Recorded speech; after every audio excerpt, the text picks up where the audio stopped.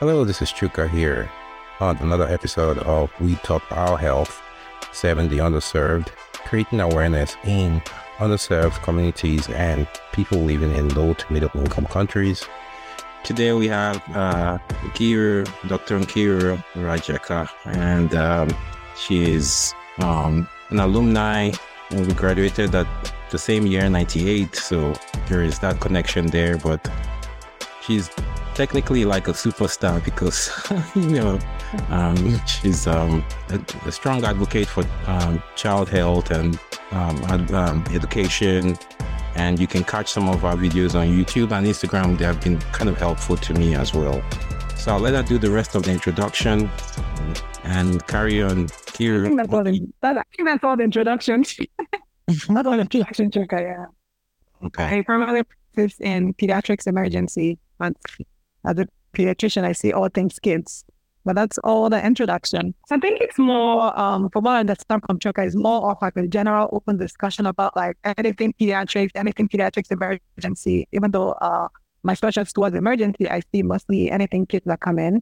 So I don't have any presentation PowerPoint slides based on what I discussed with Chuka. So I'm open to any questions everyone has. Of course, like anything that's very direct to a particular child. Every child is different, so I may not be able to give any like medical recommendations. Like that's very individualized. But I think it's mostly like an open discussion about kids and questions, general discussion, and I guess we can use the chat and then whatever else comes up. Ask what are the most common things you see in the ER that say someone could just take care of at home rather than having to bring the child to the ER? Yeah. Okay. So I think it depends on the season.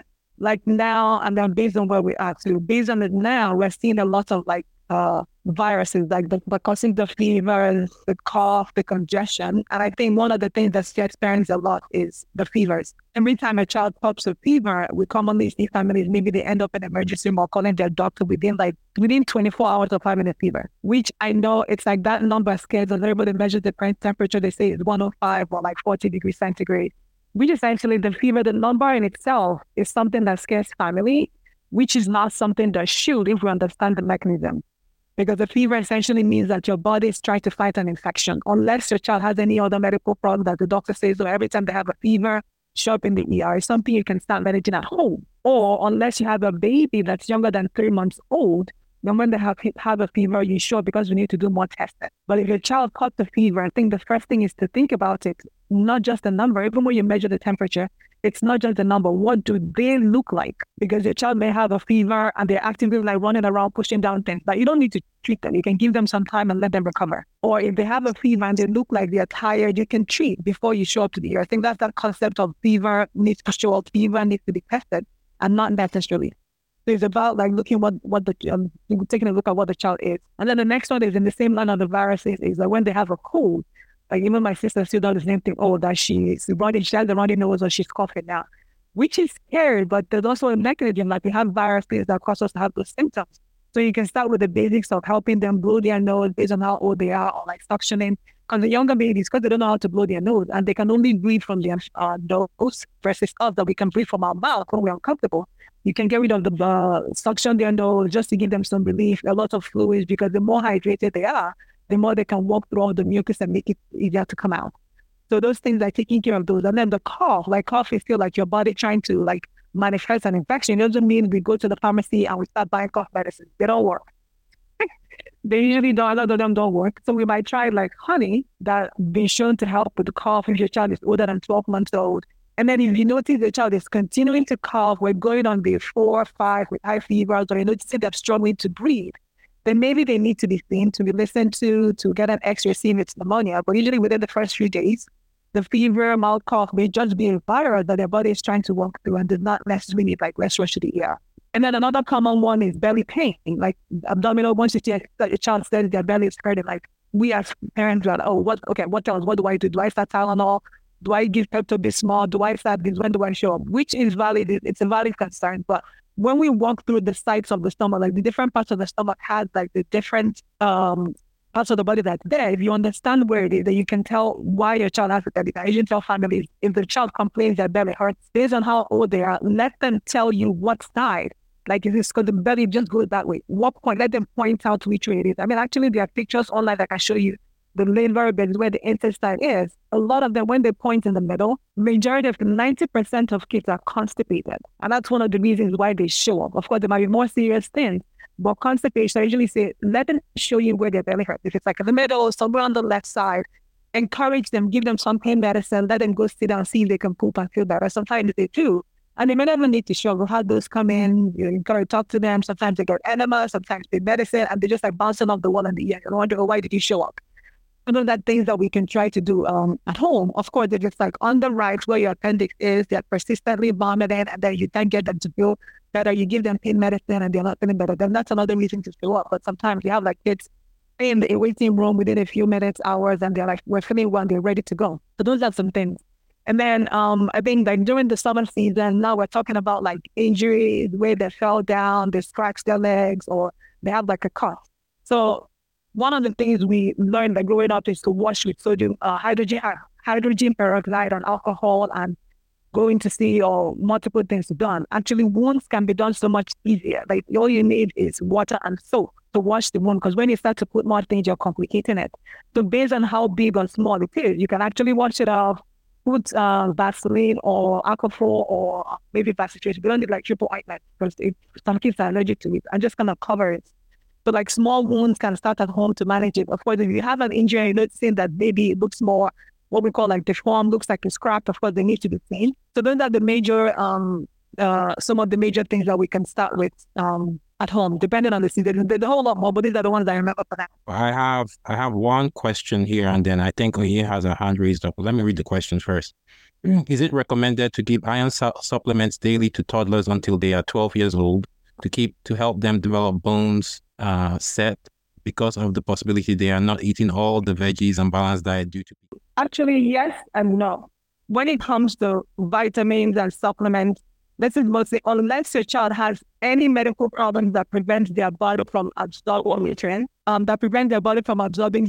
or they're pooping out a lot, not having like malabsorption, they're not going in, or they're starving. Their bodies are actually able to manage and develop. Like even the kids that are not eating all the balanced diet, their bodies are still able to make up, because the body has the way to capture and absorb the minimal ones you eat. But of course, if it's a child who has any medical problem, they need additional supplements. Then when it comes to age, if they're, of course, younger than 6 months who are still breast or formula fed, basically get most of their supplements from that, and they don't really need extra, except vitamin D, because vitamin D, unless it's a formula that's fortified with iron and vitamin D, breast milk does not have enough. So when they start to get towards 9 months and 1 year, those are the ages we actually recommend to start adding iron, or best to even test their, what we call like red blood count, because a lot of them tend to start getting anemic, because now their body is not, they didn't get enough from the parents. They're still not eating the regular adult food we're eating that includes the veggies. So they seem to have a gap, and a lot of them get anemic. So if you have a child who is like between 9 months, the common age is 9 months to like 2 years, because one, they want to drink a lot of milk, they're not eating enough, and because milk has high calcium content, it actually prevents you from absorbing the iron. So they tend to be anemic. So that's the age gap. Or if you have an older child who like drinks a lot of milk, things that have high dairy content and doesn't eat other foods, then that might be a child you may consider putting on iron. Then in terms of vitamin D, like almost all of them, all our vitamin D levels are all going to be low. So you can give them those are the two supplements, but it is something you have to do like consistently, not necessarily unless they're super low. So that's the thing. It's not that they have to be on it. They still get from their diet based on how our body absorbs. But if you want to, it's vitamin D and iron would be like the two supplements or vitamins we actually like recommend. I think you had a hand up at some point. Yeah, hi, sorry. So I think I have two questions actually based on the fever you had spoken about and the vitamin D. So the first one, you had mentioned that the fever is actually a way of fighting off infection, right?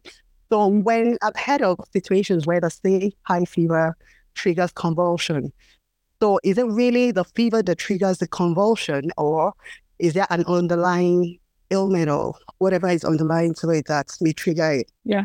So two different things. I know when it comes to fevers, we're usually worried about the height, like you mentioned, and a lot of people talk about the fever that causes brain damage. But there's so many studies done. The fever that's actually high enough to cause brain damage or even possible brain disease is good enough to what we call like 108 Fahrenheit or like 42 degrees centigrade. Anything lower than that is just that some people's bodies are prone to have higher fever versus others. So it doesn't necessarily mean that having higher fevers means it's bad. It's about one, what's the cause of the fever, and what are the other things the child, what other symptoms they have, and how do they look. So those are the three main things we look at. And then when it comes to convulsions, so there's been like a lot of back and forth studies done before. Initially, they said it's a high fever. They found it wasn't true. That even kids with fevers as low as 38 versus 42 can still have febrile convulsions. And then they said, okay, it's how fast it rises. And now the discussion is that we're unsure what actually causes those febrile convulsions to happen. We don't think it's a height of the fevers because those lower can have it. And we're not sure if it's how fast it rises. What we know is, one, there are some people that are genetically prone to having febrile convulsion, which means it kind of runs in the family. So let's say there are 5 children. If one of them has it, another one might have it in the family. Does that mean that one more person might have it? We don't know. We just know it runs in the family, then the possibility of having it. But so now, based on that, a lot of parents might treat a fever once they notice the child having a fever to prevent the convulsion. But it's still not 100%. You can treat your child's fever and they still have febrile convulsions, and that's still okay because we don't know if it stops it or not. Because a lot of kids, you may not even know they're about to have a fever until they have the convulsion because their body is already working on it. And then you check them, then you realize they have a fever.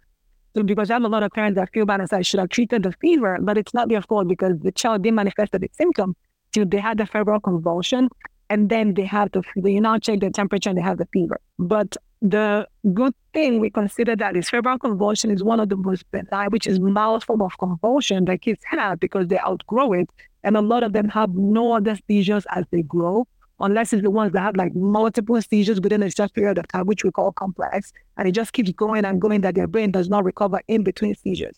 But a lot of the kids between 6 months and 5 years that have febrile seizures have nothing else and they do well. Okay, thank you. Then the other question I had, right, is on vitamin D that you mentioned. So does it have to do with genetics? So giving an example for people that are outside of Nigeria, right? I know that, for instance, I was told severally to give my babies, my kids, vitamin D when they were babies because of where we come from, because we are of our extraction, right?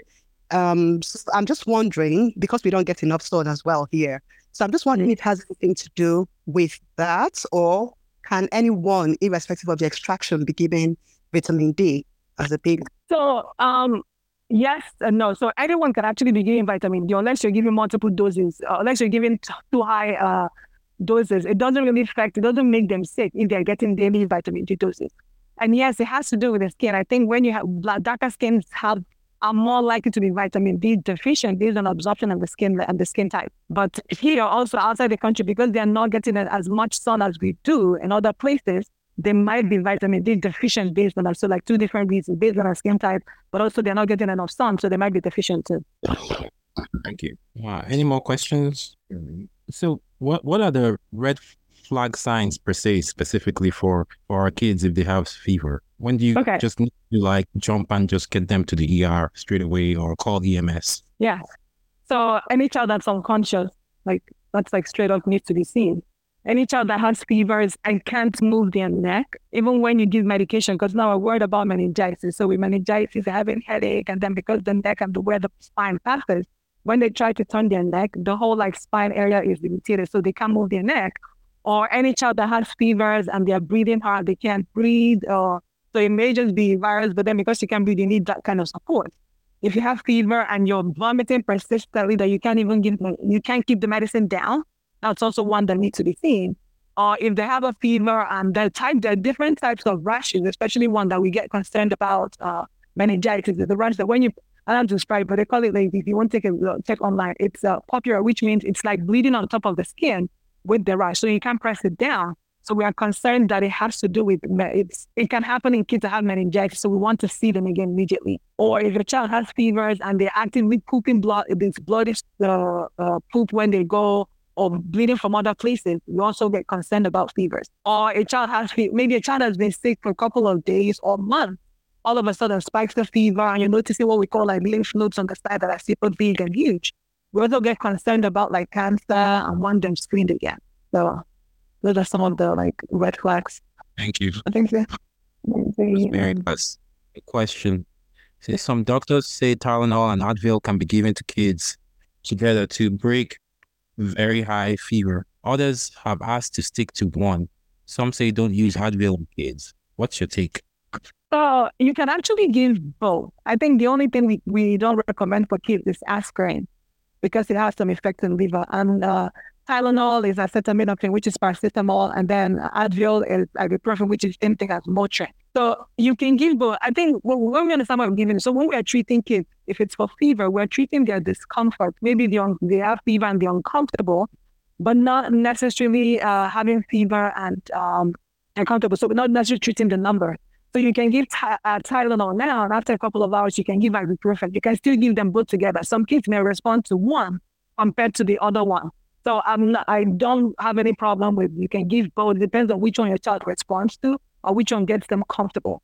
Tylenol is every 4 hours, and then Advil, which is ibuprofen, is every 6 hours, and they work differently. So it's not like, what do they call it? It's not like you're giving overdose because they work two different mechanisms. They don't do the same thing. So that's why you're able to give them two. And I think one thing to add here is when we are treating our kids' fevers, it's important to make sure we're giving the right dose. Because for adults, we dose based on every generalized adult or maybe unless one that is super obese. But for kids, their medications are dosed based on weight. So if you're giving based on the dose of like 2 years ago and your child has grown, they are taller, then you may not necessarily be able to, then they might not be treating, what you're treating might not be working because then their doses are different. Are there any things peculiar to kids from Nigeria or from Africa in general that we should know about in terms of, emergencies, allergies, things that you see more often in that specific population here? You mean seeing the specific population here in terms of, can you ask that again? I think I'm not completely... No, I mean, is there anything that we should know in our own setting, like back home, in regards to the emergencies that may be more peculiar to us, or things that you see here that is more peculiar to populations from Nigeria or Africa, maybe due to our diet or the culture or the way we live our lives? That I see here or that I used to see in Nigeria, which one is it? Because I think one of the things is, especially when we get sick, is dehydration. I'm not sure if that's what I'm trying to figure out what your question is. Yeah, both when you've experienced here and experienced in Nigeria. Yeah, so I think one of the things is how we manage cough and viruses, cough and cold is we're very quick to jump to take like cough medication. But of course, pharmacies want to sell. So all those cough medicines have a whole mix. I know here also they buy a lot of it, but they have a whole mix, especially places in Nigeria are not regulated. So they have like a whole mix of medication in a bottle that we're not sure what we're drinking. So I remember they would have kids who come in super sleepy from the medication they do because we're not sure what the combinations are in the bottle. The other thing is how we manage diarrhea, vomiting, especially when it comes to dehydration. Sometimes we lose count and forget that when it comes to those bloods, because when they're pooping a lot, they're losing a lot of fluid. And the goal is not necessarily to treat. When it comes to kids, treating the most common reason why they have the vomiting and diarrhea, just like a virus that I'm trying to get rid of. So I literally jump towards like Imodium to stop the pooping, but that's not what we're supposed to do because the body is trying to fight something off. We're supposed to control or help replace what they're losing by trying to hydrate them. So like slow fluids, making sure they're eating and drinking. Some might not really want to eat, but wanting to drink more so that way they can get hydrated and prevent them from ending up in the hospital. So those are the two main things. And then of course the convulsion, what we used to do before, which I think a lot of people don't do anymore. When kids have convulsion, we're trying to stop them from biting their tongue, which my mom did a lot, and putting stuff inside the mouth to make sure they don't bite their tongue. But like the accurate first aid of when they have convulsion, putting them on the side, making sure they're safe, and just like timing and recording the convulsion because the duration is what's going to help you know when you need to take them in, or the duration is also, the type recording is also going to help you tell what type it is, and if it's one that needs more like evaluation done. But besides that, I think a lot of the other things that it's pretty similar. And then as regards food and obesity, it depends on the location you're practicing. In Ohio, it's a little bit different here from Dallas, but I know that what we have available to in Nigeria now, there's obesity is like a worldwide problem now because we have access to different type of fast foods. Our lives are fast, that we're trying to make it easier for our kids to eat anything while we want to go. So now it makes it much easier for kids to be exposed to fast food versus other nutritional things that are more nutritious. Thank you. I know you've mentioned, you've showed this in your video a few times on YouTube about, I think, kids swallowing foreign objects, especially coins, and putting stuff in their noses and ears. And is there something that folks need to know about that and what to do if that happens? Because some people just say wait until they poop it out or something. Yeah. So it depends on the object. Like things going to kids, the only thing that everything they want to go in, every single thing goes in their mouth, nose, and every single orifice in their body besides food. They don't want to eat the food, but they want everything else. So it depends on what it is. Of course, the ones that are super dangerous, I think one main thing that is best for if we have it in the house to remove or save it, bottom batteries. Those are those round, small ones. Because they're one of the most dangerous things that kids can swallow because it's super small, you may not even know they swallowed it unless they tell you, and those things can start to cause damage and just like intestines within like 2 hours. But if your child ever swallows the bottom battery and they're older than 12 months, you need to start giving honey. There's a particular dose, 10 ml every 10 minutes up until 6 doses while you're heading to get them steamed, because those are the things that need to be taken out.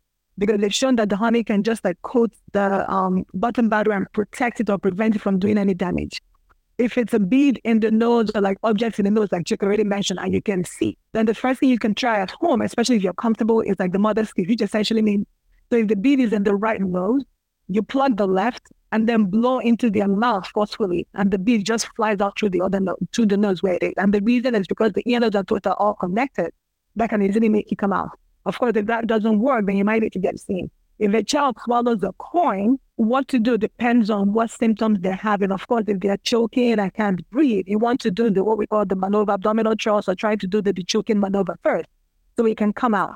But if they're not choking, actively running around the whole place, yes, it's by doing an X-ray of the things that, as long as it's passed through the feeding tube or esophagus and it's down to the belly, teeth are able to pick it out completely. They have no symptoms. So what to do with things like coins depends on the symptoms they have, or where the coin is. Most kids will just swallow it and don't have anything. You can just watch it. Things like coin, Lego, small objects, paper. As long as they have no symptoms, a lot of them poop it out and they do fine. We just have to check the poop every time they go to see if it's going to poop or not. Because my kid has a lot of allergies, and we've had two occasions where we've been concerned about it. What kind of things should someone with a child that has frequent allergies do and have at home? And what kind of tests should they go for? Because my understanding is over time, these allergies get better as they age. So, say you have a 2 or 3 year old and you're concerned about it over time, what tests should you do yearly or seasonally, just in general? And then if they have, what kind of signs would you be worried about? Like you're having a severe reaction, and what should you do? I think that there's some allergies that kids are able to grow out of, but there are others that they may not be able to grow out of. Like things like milk, eggs, dairy, they can grow out of it. But things like fish and nuts are more difficult. They tend to, as they grow, the allergy continues with them. So when they're younger than 1, you can try it and see what they do. As they're getting into the toddler years, you might try it again and they react. Sometimes they recommend leading them to like 5, depending on the allergy they're seeing, when they are 5 to 7, and then deciding they need to be tested again. And that means like completely avoiding those foods until they get retested again. Because things like fish, seafood, or like nuts, when you have the allergy, a lot of them tend to have like a severe reaction, mentioned anaphylaxis.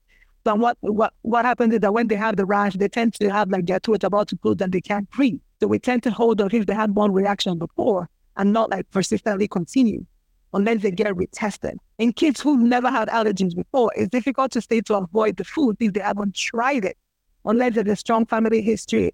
Maybe if multiple kids in the house have like allergies and you want to see, and especially they want to do the testing before they try the food.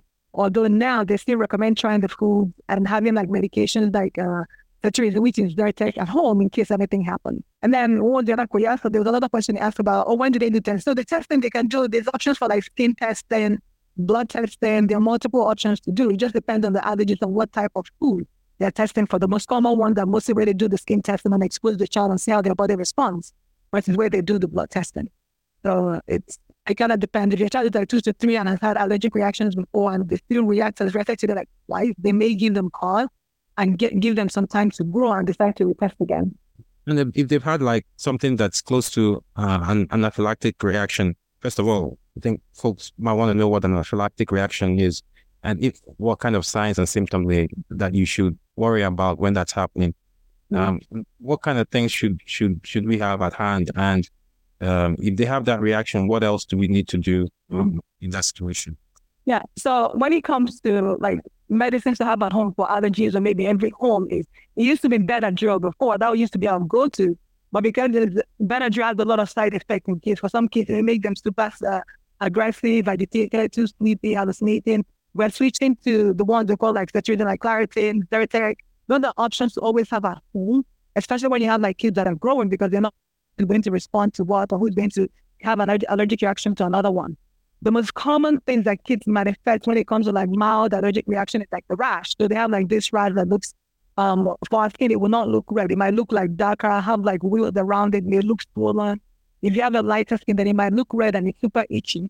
Some kids may also have like swelling around the face and lips. Those are a little bit milder form of the reaction. And some kids, you can have like genital swelling. Some kids have like their scrotum swollen or their vulva area swollen too from a reaction.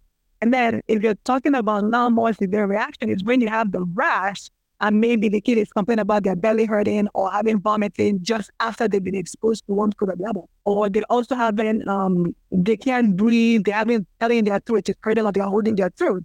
Those are severe form of reaction that you have to use what we call the epinephrine, the shot. Because the Benadryl and the Zyrtec ones don't reverse that type of reaction. They need the shot.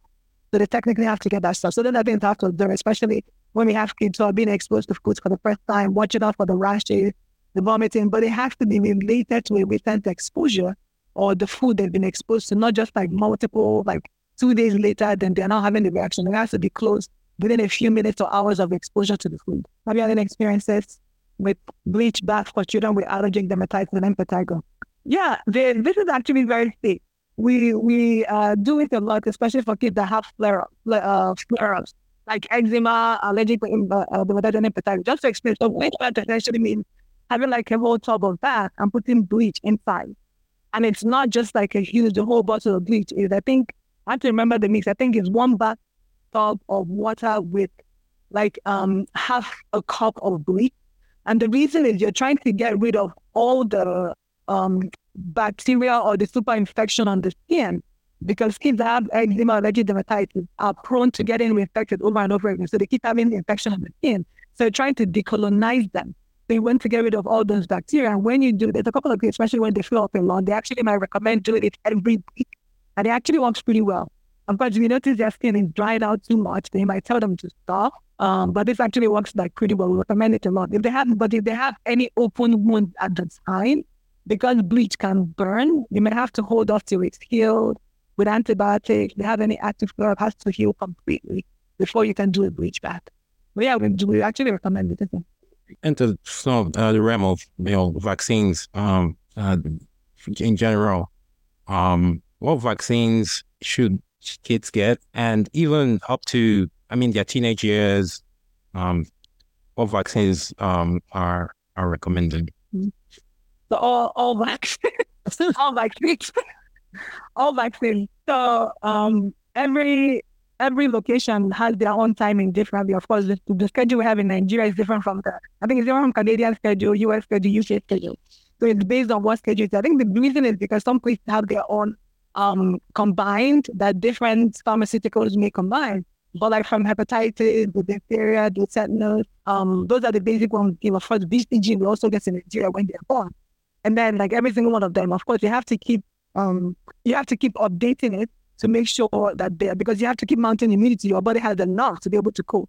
And of course, when they get older, now you're talking about the meningitis one vaccination. We're talking about the HPV, which is for cervical cancer and other cancers for both male and female. So trying to protect them towards when they become teenagers.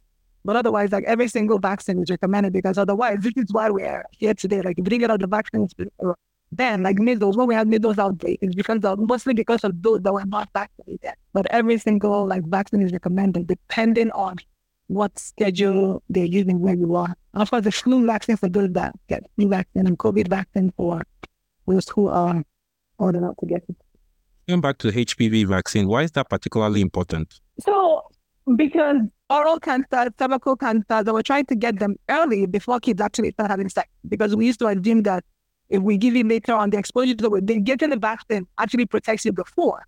So we're not sure what our teenagers are going to start doing. So you're trying to give it to them earlier to prevent them or protect them at the time. So the earlier, the better for them. So that's why we started giving it earlier. So now I think it's down to like probably between 9 and 14 years. So that way we're not having a lot of like cancer, gestational cancer down the line because we didn't catch it early. So would you recommend the HPV? Really? Yeah, I would. Yes, I would. Yeah, I think it's 1 or 2 doses, but yeah. Is it 1 or 2?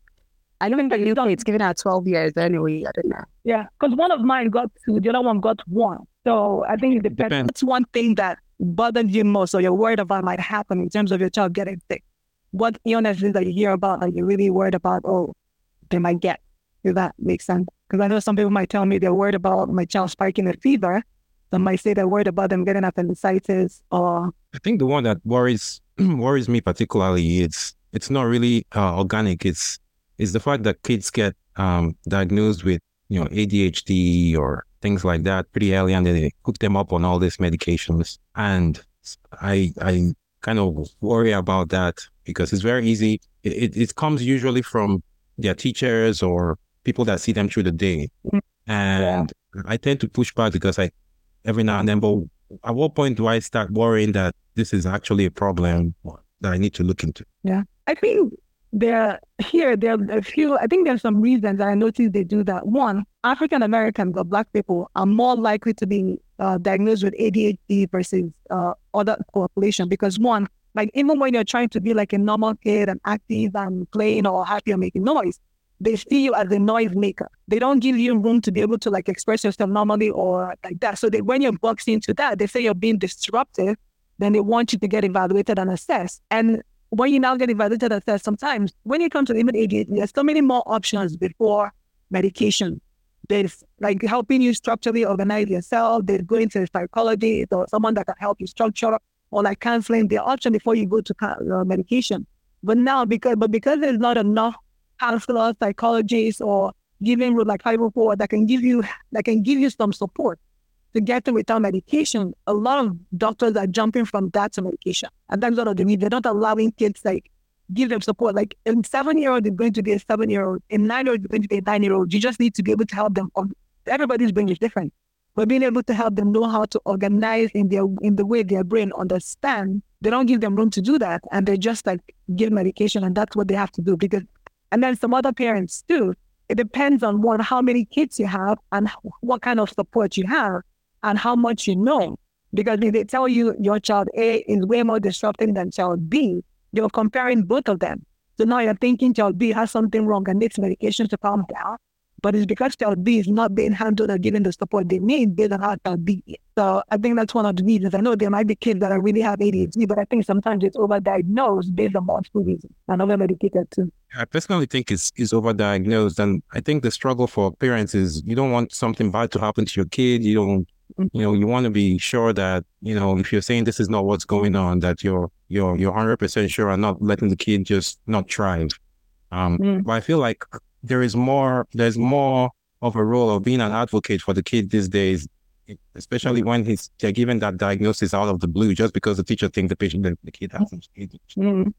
How do we advocate strongly in this environment? And from our own, like you said, they take them, they recommend seeing a doctor and all that, and then the kid ends up on medication. How do we, what steps do we take? What things do we do to manage this on our own, so to speak? Like, who do we go to see? What kind of, do we schedule evaluation by counselor first and then do something else that does not involve medication? What kind of things can we do as parents? I think it's one about being aware of what your options are, because it's knowing what the options are. I had a doctor that mentioned one of the families that was saying that when the first time she went, they recommended medication, and she said that's not what she wanted. So she had to do a step back because she knew what her options were. I think it's knowing what the options are. The other thing is that you might know the option, but there's nothing available. Because some of these counselors, there's not enough counselors to serve the kids that need help. So that now becomes a problem. So even though you might have insurance covering a certain amount, you might need to get a private one because the ones available to you, the ones that your insurance might cover is not available. But other things that I feel like now with the advent of like online, so many things on YouTube. You can actually watch some people's videos and see how they're helping their kids organize. Because it might be as simple as saying, okay, so here you have a problem with organizing yourself. So now I'm going to have you in the evening when you come back from school. When you're done, pack up your bag, do this, this, and this before you can sleep. So the next day, you're not going to forget something. Because one of my kids, like, they've come multiple times, maybe no badge or forget this and that. And we're stepping back to see what's the problem. So now they said that maybe your papers are not complete. Why are you not submitting? It's about all the parents being involved. So this is what I need to do. On Saturday, we're going to look through and see what you need to do. And then on Sunday, you're getting ready. And then on Monday, when you get to school, they're not going to call because you forgot to do what you did not do. So because some people have like organizational issues, being able to organize. I don't really know how to do that, but it's about stepping back to see what's the point. Because there's some books, there's some online. I feel like there's a whole lot of YouTube university now that you can find so many things and say, okay, this is what my child needs help with. What resources can I find? And then start with the free ones while we're waiting for the council, the other ones they're going to pay for to help us. It's going to be a lot of work, but those are some things that help. Hello, I have a question, and it's going to be a little bit... Hi, this is Felix. Hi, Felix. I have a question, and it's kind of an advice on how to approach various things. Most of us in the West, we are Africans in terms of the way we do African things. If you understand what I mean, or the way we approach things are quite different. And sometimes, even when trying to raise our kids or trying to take care of them, we kind of have the African approach, or we're kind of very cautious not to reveal several things. I can give an example of something that happened to me personally. And when I was raising my next kid, I became very cautious about what I say in front of doctors and other people. When my kid was a little younger, I took him to his pediatrician, and I was talking about, like, saying things about how he was progressing in various things and what he was not progressing in. The next visit, somehow my pediatrician thought there was something really wrong with him and kind of put him on a kind of list. And I was like, what? Hold on. I was just trying to explain things. And that incident really got me to hold back. And when it comes to my daughter, I barely say anything. But I want to take care of my daughter. I want to help her. But I'm worried about if I just say something or try and show girls being girls or boys being boys. And also the fact that we are not just Africans, but Black people, and like it or not, we are treated differently. Unfortunately, but it is the way it is. Any advice on how do you approach that line between trying to get information to help your kids and not giving information to find your child being put in a list for ADHD or autism spectrum or something like that, when I feel it's a little like too much? Yeah.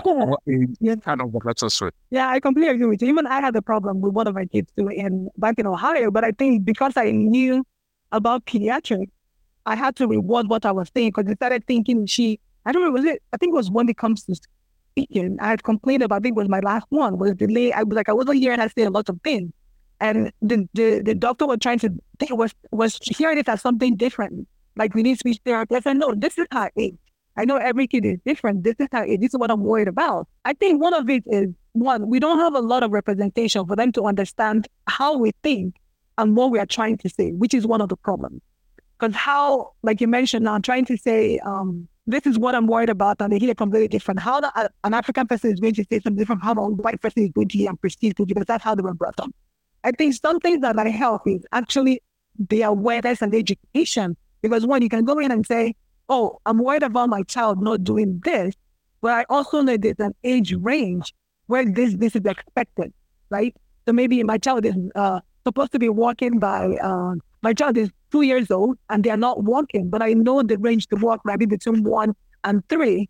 Here's what I'm worried about, and is there some more I should be doing now? I don't want to start medication, but I want you to give me my options. When you say it in terms of, because you already know some, and you want them to give you options, they are less likely to balk and give you what they want you to do, because now you're having a conversation versus them giving you the treatment. But it involves like us doing work on our own part too, because they're not like outright. I have my kids have pediatricians too, and I know sometimes that they want to give me recommendation. I say, no, that's not what I need. This is what I know what the options are, but this is what I'm not ready for now. And if they're trying to give me medication, but what I'm not, I change pediatricians, I've changed before. And I'm doing it because I know they're optional, because some of them are not willing to understand our point of view and give us what the options we have. I don't know if that makes sense. Because yeah, that really helped. Thank you. Yeah, because it's kind of crazy where my son almost got put on the autism spectrum when I was just trying to explain how he was ahead of other people in doing certain things. Like my son loves maths and computers. And when it comes to even like, he's in grade school, but he kind of does like high school or middle school math. He likes doing that a lot. Mm-hmm. And I was trying to explain that he has been doing that since he's been little. And all of a sudden, they just put him in and they're trying to put him in autism spectrum. And I was like, what's going on? So that's why I was asking. Yeah. An opinion, and let another person that's neutral do their own assessment and see if you're getting, you do one of the opinion and see if they're getting the same thing that, can now decide based on that. So, yeah. I have a quick addition on that. Depending on the stage you are, it might not being on that spectrum and getting that diagnosis, even if you're the autism, the child is sometimes it presents as him being a genius or something like that. For instance, I know, Elon Musk, all these people, and depending on your state, when you get that diagnosis, you actually get a lot of assistance with things. So it's not always like a bad sentence, and you can just look and see. Like I know in California, you get a lot of tools. There's regional center. They offer them. They pay for recreational activities and things like that. And sometimes there's here in California we have Medi-Cal. Sometimes they get coverage. They don't have to pay co-pays and things like that. Regional center will also pay all your co-pays, and when they have these services like ABA, if you have a co-pay, regional center will take care of it.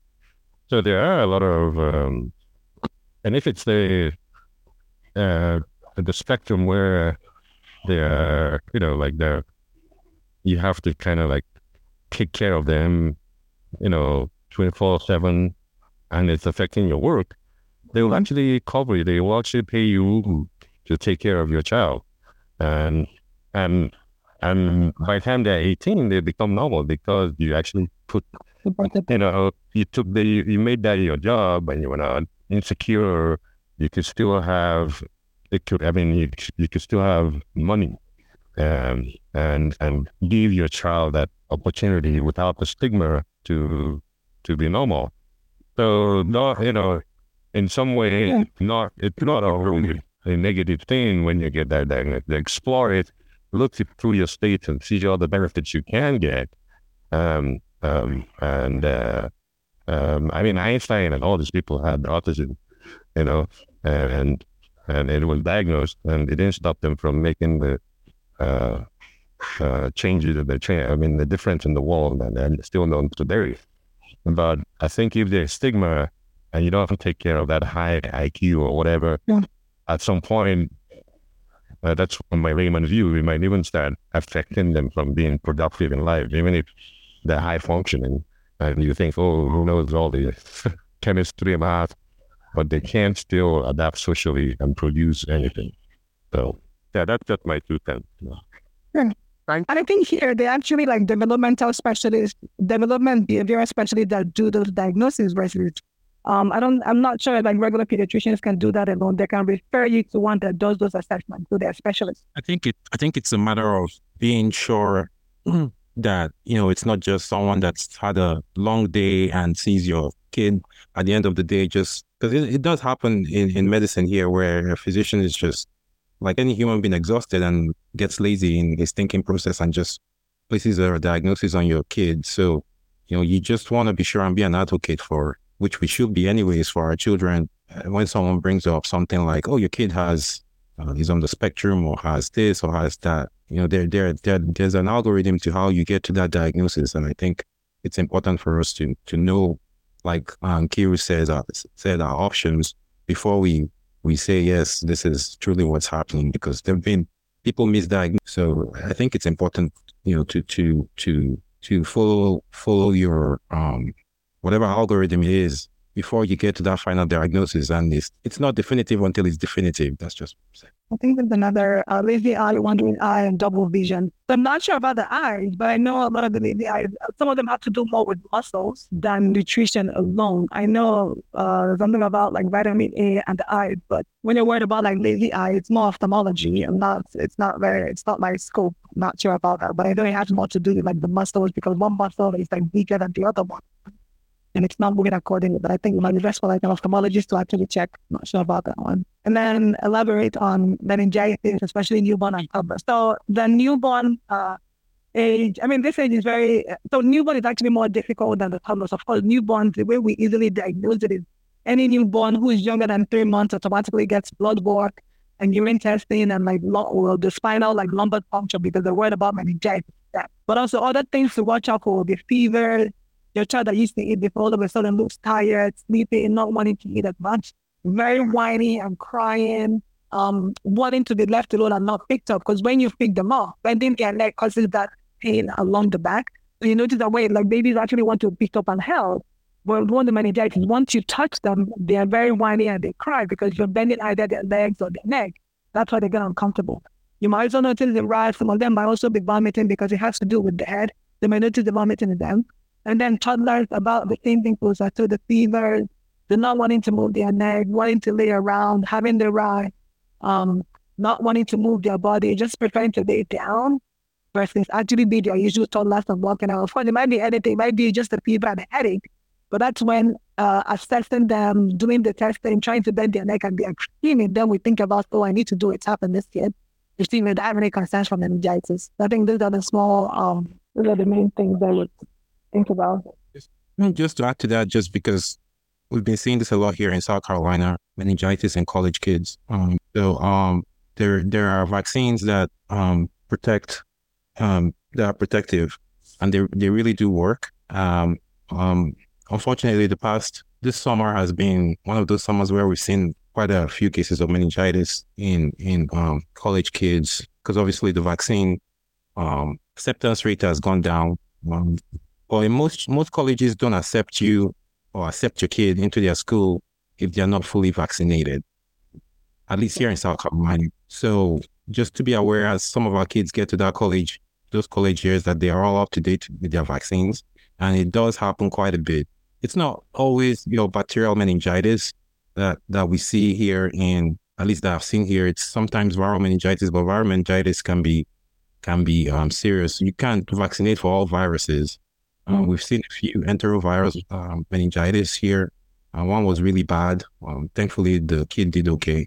We saw a couple bacterial strep pneumonia meningitis that you can be vaccinated for, or at least not with all the serotypes, but enough of it to give you protection.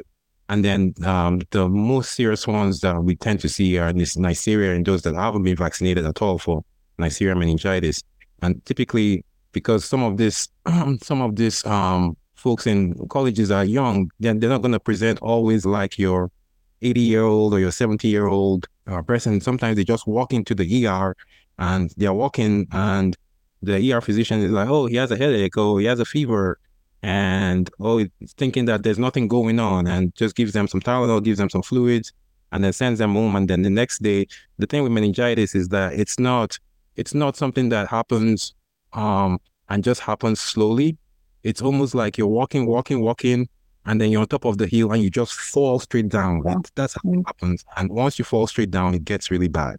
A lot of people, no matter what your age is, the mortality for it is really high when you fall over that steep hill. So if your kids are approaching college age and they haven't been vaccinated for meningitis, please get them vaccinated, because there is a higher prevalence amongst kids in college, not high school kids, but mostly kids in college, because they share dorms, they share things, they're close to each other.